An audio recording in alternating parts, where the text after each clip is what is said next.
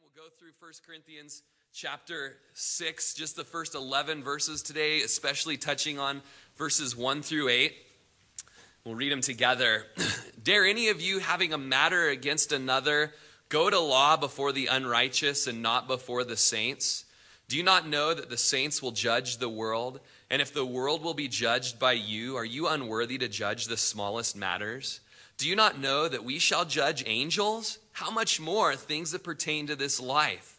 If then you have judgments concerning things pertaining to this life, do you appoint those who are least esteemed by the church to judge? I say this to your shame. Is it so that there is not a wise man among you, not even one, who will be able to judge between his brethren?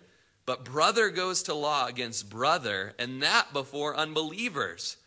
Now, therefore, it is already an utter failure for you that you go to law against one another. Why do you not rather accept wrong?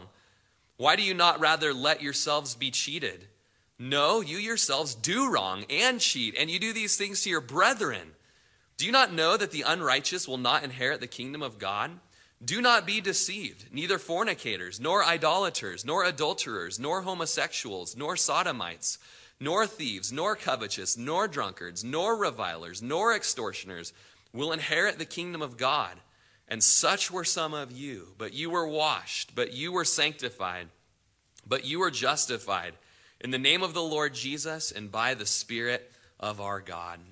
Lord Jesus, in this passage concerning litigation, brother against brother, taking each other to court, what in the world could that have to do with us today?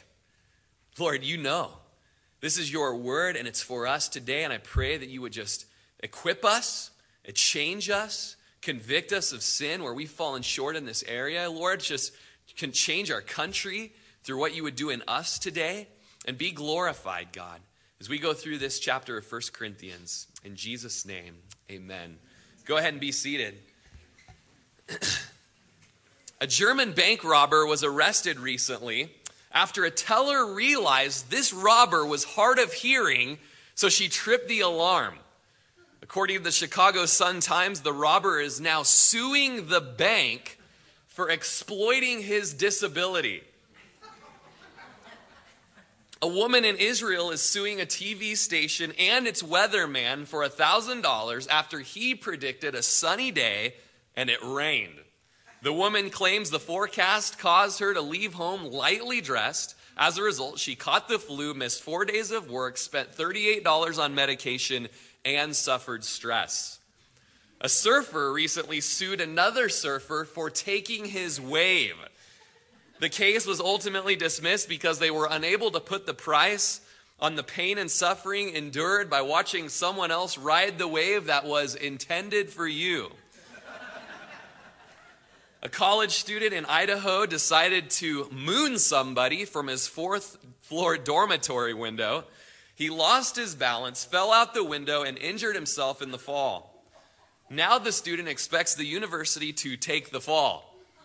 He is suing them for not warning him of the dangers of living on the fourth floor. And this is where it gets real. This is where it comes home to the text this morning. A minister and his wife sued a guide dog school for $160,000 after a blind man learning to use a seeing eye dog stepped on the woman's toe. She sought $80,000 for medical bills, pain and suffering, humiliation and disability. Her husband sought the same amount for loss of his wife's care, comfort, and consortium. Corinth was located in the region of Greece. The Greeks were known, much like us, for frivolous lawsuits. See you in court. You've been served was a common expression of their day. I need a lawyer. Went right along with it. The Corinthians were a sue-happy people beyond all reasonable doubt. McDonald's hot coffee didn't stand a chance. You've heard of babies having babies? Well, here we have brothers suing brothers. In chapter 6, the Corinthian Christian brothers were suing each other. Now, the whole book of Corinthians is about carnal Christianity. Christians that are living according to their flesh, giving into their sinful appetites. In chapter 1, we see that cliquiness and sectarianism is sin. Denominationalism is sin. In chapter 2, we see reliance on worldly wisdom rather than on the Spirit and power of God is sin. Chapter 3 shows us that sectarianism and worldly wisdom together is sin. Chapter 4 tells us that the Corinthians were puffed up as if they had arrived, wanting no parts in the sufferings of the apostles. And chapter 5 tells us that the Corinthians were prideful about allowing sexual sin to continue on in the church. Here in chapter 6, we see that carnality goes on, where there's litigation happening, brother against brother. And we see in verse 1, as Paul says, "Dare any of you, having a matter against another, go to law before the unrighteous or before the heathen, and not before the saints?" Paul says, how dare you? This word dare implies treason against the brotherhood. Literally, Paul is saying, you would have the audacity to take your brother before a heathen court? Paul was, if you will, appalled at their testimony. Thank you. The problem is Christians having grievances with one another and taking each other to a court of this world. Now, even the Jews in the Talmud, it says any place where you find heathen law courts, even though their lot is the same as the Israelite law, you must not resort to them. And the rabbis would say, if the statute, it is a statute that binds all Israelites, but if one Israelite has a cause against another, it must not be brought before the Gentiles. So even the Jews had a similar understanding. The Phillips translation of the same verse says, when any of you has a grievance against another, aren't you ashamed for bringing the matter to settlement before a pagan court instead of before the church? They've forgotten the principle laid out in Matthew chapter 18, which we'll get to in just a little bit. But going on, Paul says in verse 2, don't you know that the saints will judge the world? And if the world will be judged by you, are you unworthy to judge even the smallest matters? By Paul to say, do you not know? And it's a phrase that he's going to say about 6 times in this chapter. Don't you know? He's saying, what? That's what he's saying. What? Such surprise that the knowledgeable Corinthians, I mean, this whole chapter, this whole book has been the Corinthians bragging about how knowledgeable they are. And Paul says, don't you, the knowledgeable Corinthians, know that you're going to judge the world? Don't you know that? In the next verse, he's going to say, don't you know you're going to judge angels? Do you know what kind of viewpoint that is that Paul has? It's called an eschatological viewpoint. Paul is looking to eternity.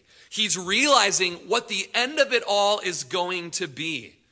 Similar to Jonathan Edwards, one of the great awakening preachers, who resolved to live every day at all times with the things of eternity always on his mind and heart. One of our elders said the other day, I want to live as if eternity is tattooed on my eyelids. And that's what Paul, I know it's disgusting, don't do that. Every time you blink, you're just reminded of what's ahead and forgetting. This is temporal. There's an eternity. There's more at stake here. And Paul says that. Don't you realize, although you've got a whole bunch of hubbub going on around here, that you are going to judge the world? In that, he's saying that the saints will rule the world. We see that in Daniel chapter 7. Verses 9 through 11, where we see thrones put in place. We see the great judgment happening. We see the Ancient of Days coming, and judgment is made in favor of the saints most high, so that the saints might possess the kingdom. What does that mean? It means the saints are going to rule. See that in Revelation chapter 20 during the millennial reign. We'll read that in a second. In Revelation chapter 8, verse 17, we see that we are heirs with Christ. we're heirs with Christ. Not only do we receive all of the blessings that belong to the Son himself, he shares that with us as we're adopted into the family of God, but we also partake of his rulership. We get to rule with the Lord. In Revelation chapter 2, verse 26, written to one of the 7 churches, he who overcomes, Jesus says, and keeps my works until the end, to him I will give power over all the nations. Did you catch that? If you overcome and keep his words to the end, you will be given power over. Have you thought about that? Has that been on the inside of your eyelids? Like, whoa, what is going to happen one day? It goes way beyond 2013 Prineville, doesn't it? In another letter in Revelation 3:21, to him who overcomes, I will grant to sit with me on my throne as I overcame, Jesus says, and sat down with my Father on his throne. Do you realize what Jesus has made available for us? That just as he went to the right hand of the Father and is ascended to sit with him on his throne, so do we who overcome get to sit with Jesus on his throne. Timothy is told if we endure, we will reign with him. If we deny him, he will deny us. And as you look at that Revelation 20 passage, we get to see the end prophesied in Revelation 20 verse 4, where thrones are set up and those that sat on them had judgment committed to them. The saints will be judging the world. They will rule. So, knowing that as an end times viewpoint, aren't we able to judge and decide these petty little issues that are going on within our community, within the church? Certainly, Paul says. It kind of puts a context behind Matthew chapter 7, verse 1, judge not, doesn't it? I mean, don't we hear that thrown around so flippantly? I mean, you've heard it. You said it. Judge not, judge not, judge not, judge not, judge not, judge. You're judging, don't judge, don't judge. There's more than that verse in the Bible, friends, because there's a whole lot of judgment going on in the scriptures. Condemnation, not our part. Not our part. But determining things, like we see specifically in this passage, determining these small matters, it's given to us as the saints. Now, the weightiest of earthly questions at issue are small compared to what will be decided on Judgment Day. The toughest thing that we've got going on in our lives, that is nothing compared to saints sitting on the throne judging the nations. Verse 3 tells us, do you not know that we will judge angels? Have you thought of that? Do you know angels are real? Do you know that? Do you know fallen angels are real? You might know, I've shared a little bit, that my son's been having night terrors where his eyes are open and he's looking around and he's screaming and covering his ears and don't let it talk to me anymore. And we're finally able to get this week, what are you seeing, son? What are you seeing? I think he's seeing demons. He's a kid that loves Jesus. He's part of a family that is on mission about spreading the kingdom here. Do you think the devil likes that? And I've been trying to oh yeah, you're just having a bad dream, son, and I'm kind of shaking. Lindsay's holding me, And finally I had to be son, angels are real, aren't they? Yeah, they're real. Bad angels are real, aren't they? Yeah, they're real. Son, I think the bad angels are trying to scare you and distract you from what Jesus wants you to become. So here's what we're going to do about it. We're going to fight. And we're going to pray. We're going to memorize scripture. And we're going to sing this little silly song 1,000 times. We did it yesterday morning so that we have something to sing in the middle of the night when it hits the fan and we're terrified. Son, we're going to judge these bad boys. We will judge angels. How much more will we judge things pertaining to this life? Now, angels are by nature the highest class of created beings. The psalmist in Hebrews quotes the psalmist that we as men were made a little lower than the angels.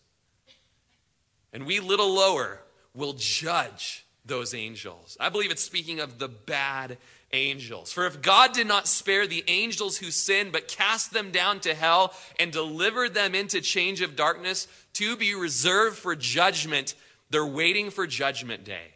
And some of them are out there, and they're trying to destroy with their ruler, the devil, Satan, the slanderer, the serpent of old. They didn't keep their proper domain, Jude verse 6 tells us, but they left their own abode. And he reserved them in chains, everlasting chains, for the judgment on the great day.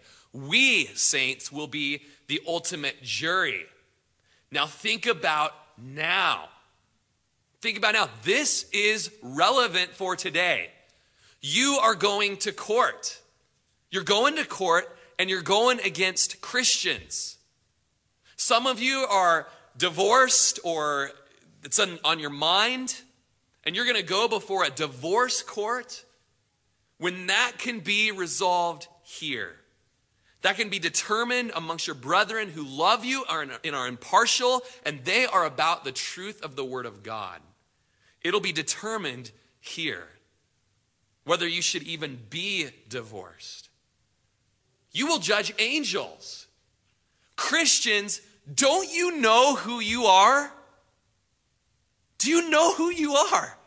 John Piper recently, I listened to a sermon on prayer by him, and he referenced this passage that you will judge angels, and it's about prayer. He says this: it is simply staggering that God, the sovereign ruler of the universe, would ordain that prayer cause things. They do. Prayer causes things to happen that would not happen if you did not pray. And then he says, I wonder if there are any Calvinists out there squirming in their seats. Funny, he's a Calvinist. If you do not avail yourself of the privilege of bringing to pass events in the universe that would not take place if you didn't pray, you are acting like a colossal fool, aren't you? I'm just thinking logically here. If you are offered the privilege of communing with God in such a way that your request could bring into being that would not otherwise come into being, not to avail yourself of that privilege is folly of the highest or lowest order. That is why we pray, Piper says. And then listen to this. God is beckoning us to share in the running of the universe. Do you not know you will judge angels? Do you not know you are a child of God? Do you know who you are, Christian? Then what is this taking each other to pagan courts? It's happening 2013. It's happening in Prineville. It's happening in Oregon. It's happening in Calvary Chapel amongst the leaders of this great movement. Have we gotten away from the word of God? Don't preach on that litigation between Christians. Give us something else, something that'll make the back of my neck tingle. It should tingle. Because if you're not here this week, you'll be here in a year where you'll be considering taking somebody to court, or a year after that, or 5 years from now. You need to be equipped today in the scriptures of the living God. And we look forward to this day when we will judge the nations, and we look forward to this day when we will judge angels, and I'll get to put the smack down on those guys that terrified my son at night. Then why in the world are we settling issues of lesser concern among the heathen courts? We can't even settle the trivial matters of this life. Why don't we do it? Because we're afraid of church discipline. We're afraid of confronting each other. It's painful. It's difficult. It's unpalatable. It's unacceptable. The world tells us that we have no right to interfere in other people's lives, where the Bible says that we must do this if our house is to be built on the solid rock. And verse 4 tells us, if you have judgments concerning things pertaining to this life, why do you appoint those who are least esteemed by the church to judge? Those who would just use worldly wisdom and what they can see, who have no spiritual discernment whatsoever and do not have eternity written on their eyelids. That's a lot to miss. That's a lot to miss. That's actually bad for your case. Don't go before guys that are looking with limited vision. Let me read you some transcripts from actual courtrooms. Here's the question from the litigator, the prosecutor. Now, doctor, isn't it true that when a person dies in his sleep, he doesn't know about it until the next morning? Question. Were you present when your picture was taken? Was it you or your younger brother who was killed in the war? Did he kill you? How far apart were the vehicles at the time of the collision? Yes. You were there until the time you left. Isn't that true? How many times have you committed suicide? She had 3 children, right? Yes. How many were boys? None of them. Well, how many were girls? You say the stairs went down to the basement. Yes. And these stairs, did they also go up? Could you describe the individual? Well, he was about medium height and he had a beard. Was this a male or a female? Literal transcriptions from courtrooms. And you want to take your case to that? Though the Gentiles were not altogether unjust, yet in the highest view of justice, which has regard to God being the supreme judge, they are unjust. And Christians, on the other hand, regarding God as the only foundation for justice, should not expect justice from the world. Our dumbest guy in the church is more qualified than the genius of the courts who does not have the Spirit of God. I was in a courtroom here in Crook County where someone from our body was being tried, and as they were being spoken to by the judge literally said this. I shouldn't say literally. I'm trying to remember exactly what she said, but it was along these lines. Well, it's not for me to judge.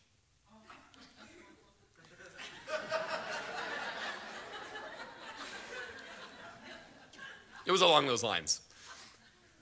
And we're taking our things before them that could be dealt with brother and brother.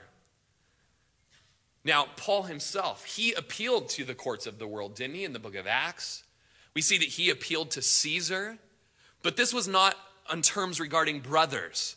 All right, these were external matters, external courts. There are times when the divorce is taking place, it's against your will. You've got to go before the courts of this world. And praise God, Romans 13 and other passages, they tell us that these authorities have been placed there by God to take care of us. It's true. What we're talking about today is brother against brother, seeking to defraud one another. And when it's happening, verse 5, Paul says, I say this to your shame. Is it so that there is not a wise man among you, not even one, who would be able to judge between his brethren? Paul says, shame on you. You Corinthians were so prideful, thinking you were so spiritual, proud of your spirituality. But there's not one of you that could judge these things? I was thinking this week, and I'm like, you know what? The people that are members of this church, as much as we have a membership, if they had this bad boy in front of them, I'd say, go for it. Go, bring the godly counsel. Use the scripture. Pray. Let the Holy Spirit guide you. That's what Paul is saying here. The least among you could do it. Don't you have one person smart enough who could handle this? Who knows the word of God enough? Who's sensitive enough to the Spirit that they could tackle this issue? Even the Romans in the scripture would say, hey, this is an internal matter among your own faith. Why are you coming to us? The Jews would take very few things to external courts. If you read the book of Exodus in chapter 18, you see that Moses would spend from morning until night judging the people, all of the matters between them. And his father-in-law Jethro said, what are you doing? You're going to kill yourself. Why don't you distribute this out? You appoint other judges, and that way there's guys over tens and over hundreds, over thousands, and then the big stuff can come to you. Judge it among yourselves. Do you think at all that in our core groups, this type of thing can be happening? As we're getting together to pray and to worship and we share just crud that's going on in our life, and the men and the women that are seeking together to be disciples and to be owned by the word of God, that they could say, hey, let me share this into your life. Do you see how you're being sinful here? Do you see how you're being selfish here? Do you see how you need to die to self here? Do you see how you need to pray here? Things like that will bring correction to things that would normally take off to the courtroom. In verse 6 it says, but brother goes to law against brother, and that before unbeliever. Listen to this. Brother, unbeliever, unrighteous, not a do-gooder. Brother, go before unrighteous. You're taking what should be dealt with among the family, brother, and taking it before the fallen world. This is the witness that you want to show the world. This is your testimony. This is the flavor you want to leave in our society's mouth about what Christians are. And you know that they take it and run with it. They expect us to be different, but they find that you're just like them. You haven't changed. You're no better. You're no more righteous. And then it hits the newspaper, and then it hits Fox News, and then it hits CNN, it hits the media. They take it, don't they? And they run with it. Pastor and his wife sue a seeing eye dog school for $180,000 or whatever it was. What? There's a reason that was in the news. Should a minister be doing that? Now, therefore, it's already an utter failure, verse 7. It's a defeat for you that you go to law against one another. Why do you not rather accept wrong? Why do you not rather let yourselves be cheated? Now, what is taking another Christian to court?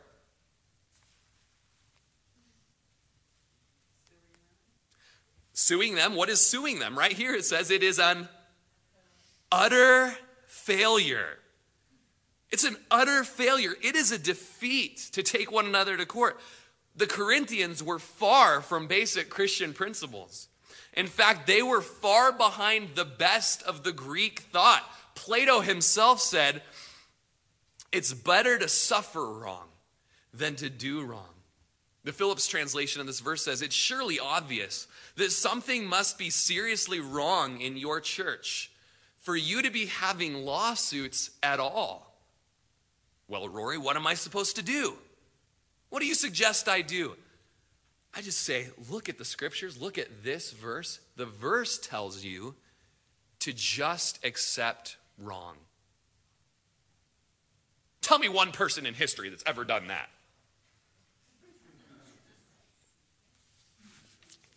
Jesus accepted wrong. What about what Paul says here? Why not rather let yourself be cheated? Jesus? Was that fair?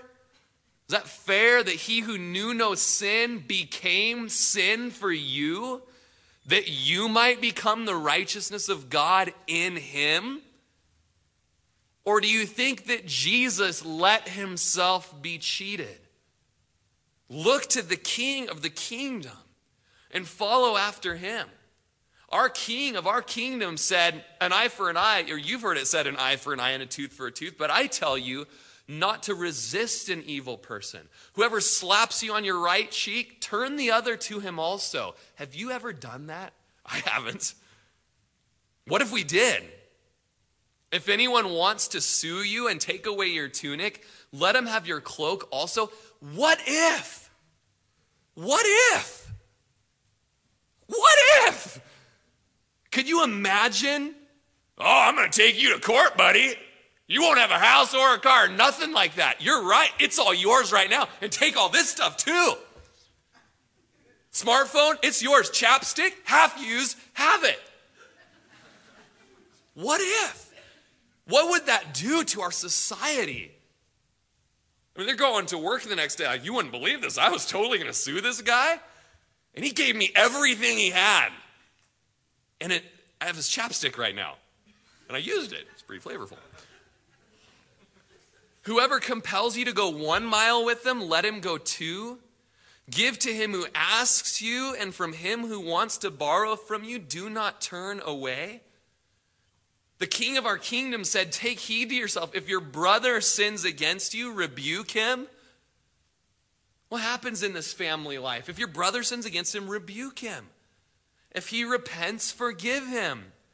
If he sins against you 7 times in a day, and 7 times in a day returns to you and says, I repent, then forgive him.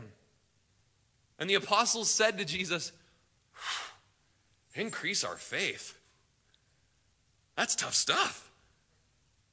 You guys need an increase of faith today? Do you think this would make an impact on our society if we were to heed this? If we were to listen to the writings of the Apostle Paul when he looked to Jesus and he said, hey, you guys, if you've got any comfort in Jesus, anyone here, any comfort? If you got any consolation in Christ, if you have any fellowship with the Holy Spirit, really, since you have those things, then he says this, be like-minded, let nothing be done through selfish ambition or conceit. That is a desire to see yourself succeed. Let nothing be done out of that. But in lowliness of mind, let each esteem others as better than themselves. Is that what happens when we take each other to court? Are you saying, well, you're better than me? Or as Romans says, I prefer you with brotherly love. You're better than me. Preference to you, man. Preference to you. See you in court, sucker. I'm going to take everything you've got. It's not what we see in the scriptures. And then Paul goes on to say, let this mind be in you which was in Christ Jesus, who did nothing for his own gain, but laid his life down and died a death, even the most humiliating death of the cross. And because of that, he was exalted. You get the wheels stolen off of your car? You're going to go take your brother to the Crook County courthouse so that you can look cherry on your ride? That's what it's worth? That's what it's about?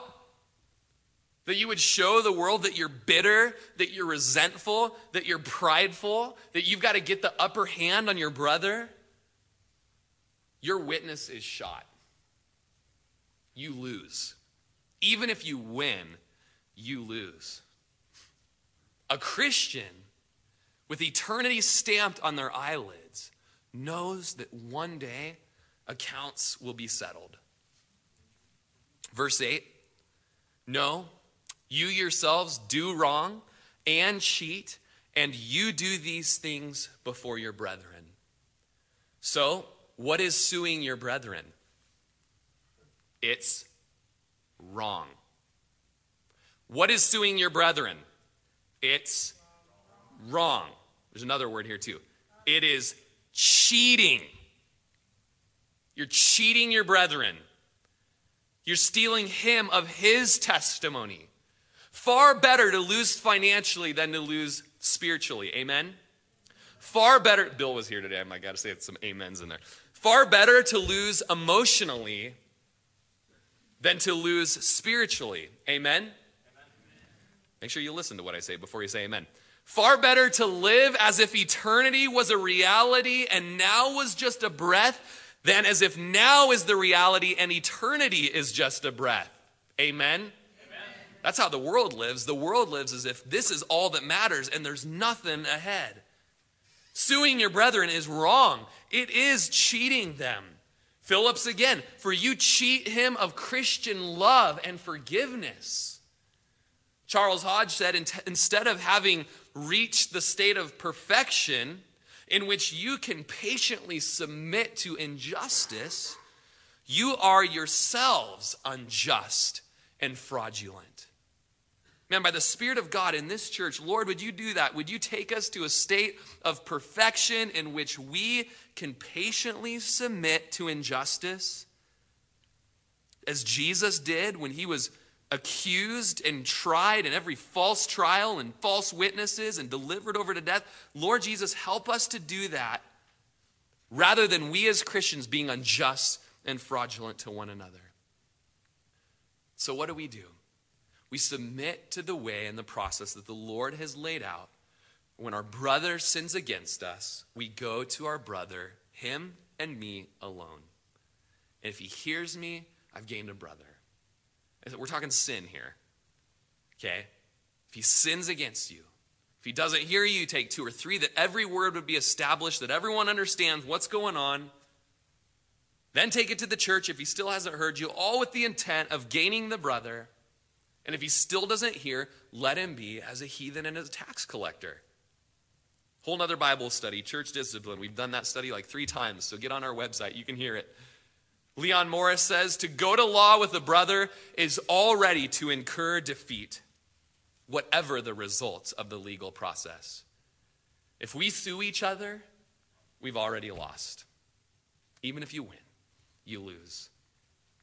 Matthew chapter 5, verse 23 says, if you bring your gift to the altar to worship the Lord, and you remember that your brother has something against you, leave your gift there before the altar and go your way.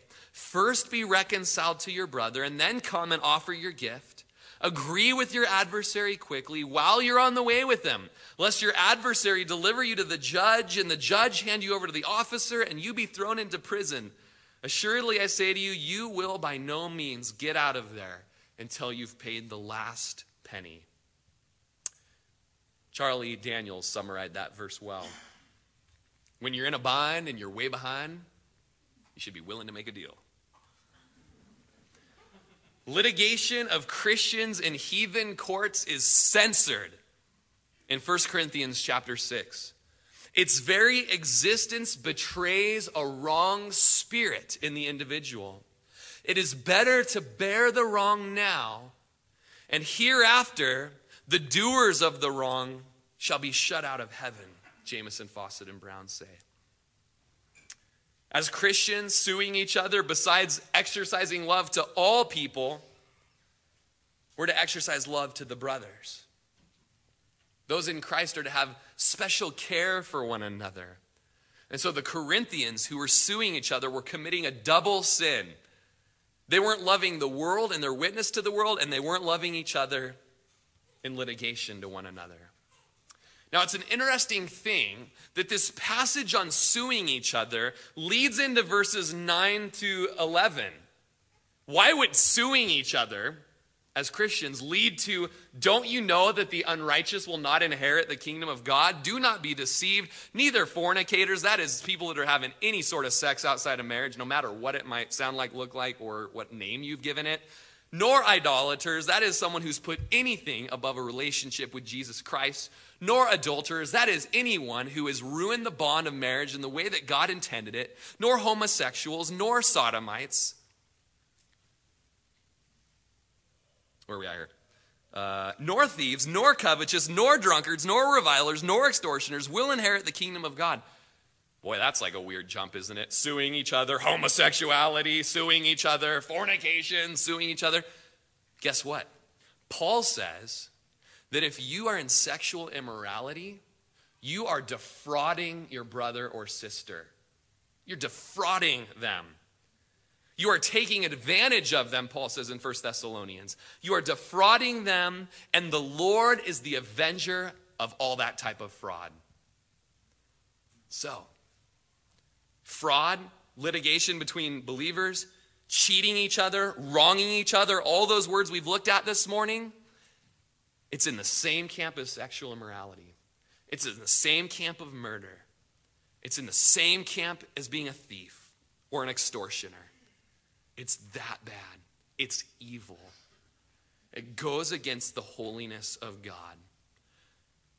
And 2 weeks ago in the park, we did a study on verses 9 through 11. I encourage you to listen to it online, going through each one of these heinous sins, these grievous sins against the Lord.